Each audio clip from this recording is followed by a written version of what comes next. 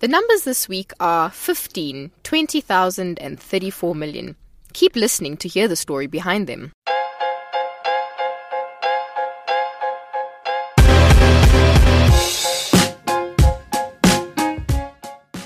Welcome to Colourful Numbers, the show that tells the stories behind the data. I'm Paul McNally. The show is brought to you by Volume, and I'm Lutfia Suleiman. Each week we take 3 numbers and build an important story around those numbers. You can get this show delivered straight to you over WhatsApp and share the whole show as a voice note with your friends, but more about that at the end of the show. First, Lutfia, let's hear those numbers again. So we're looking at 15, listen properly, 20,000 and 34 million. Okay, so let's start low. Let's start with 15. Yeah, you think it's a nice number because it's small, hey? Okay, so 15 is the percentage of time that Johannesburg's air is deemed a airpocalypse. That's when it's really bad, and our air here in Joburg only stays within safe levels for half of the year. That's terrible. When you move here, people go on about the trees and how many trees there are here, but they don't tell you about the air. Well, to understand what's really happening, the Mail and Guardian has been given data by Plume Labs, a startup that builds portable air sensors which combine the on-the-ground data with the satellite data to tell people more about the air that they're breathing. Now, Plume has built its own index for the air quality that it measures. 0 is clean air, and 300 is airpocalypse. That means the air is heavy with harmful pollutants. So just so I can understand this, we've got 0 to 300, and where do we sit there most of the time? If we look at that index of theirs, we're sitting at 300 about 15% of the time. But 300 is airpocalypse. That means really, really, really bad.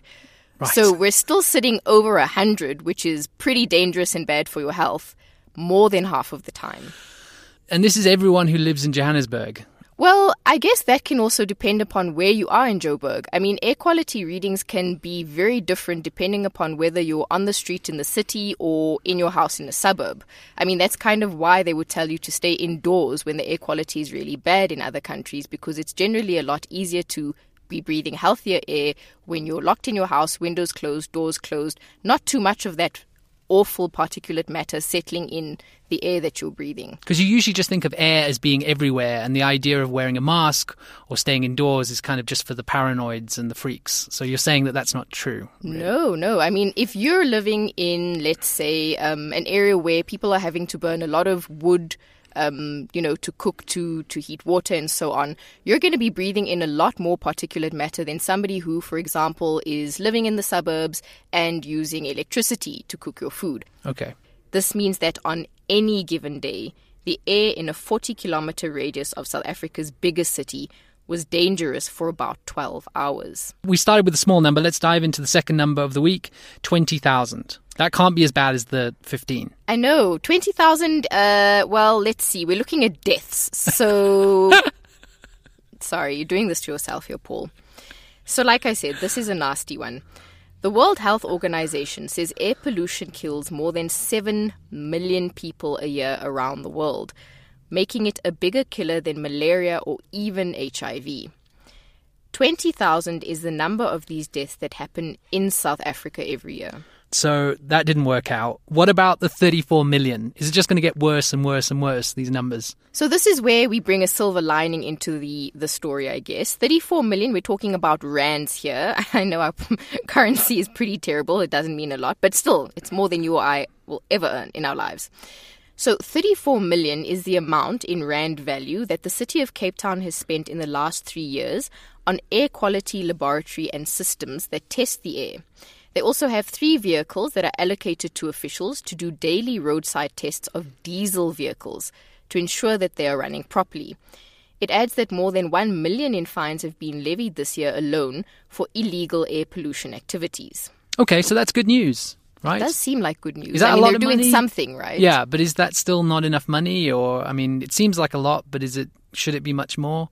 I don't know what it means then. I mean, if you ask the families of 20,000 people who have died from air-related or pollution-related or, lung disease or there's a number of different reasons that those deaths could be related to poor air quality. I mean, what does that really mean? It's one city doing something. How much do they spend in other areas? Is it really significant? So the article that you're talking about is Breathe, Death and Data, the Air in Our Cities is Killing Us, which was an expose published by Sipho Kings in the Mail and Guardian on the 28th of June, 2019. It has been the basis for this episode. Explore more at mg.co.za. Now, be sure to subscribe to Colourful Numbers by putting the number 082 382 222 in your contact list and sending a message to that number.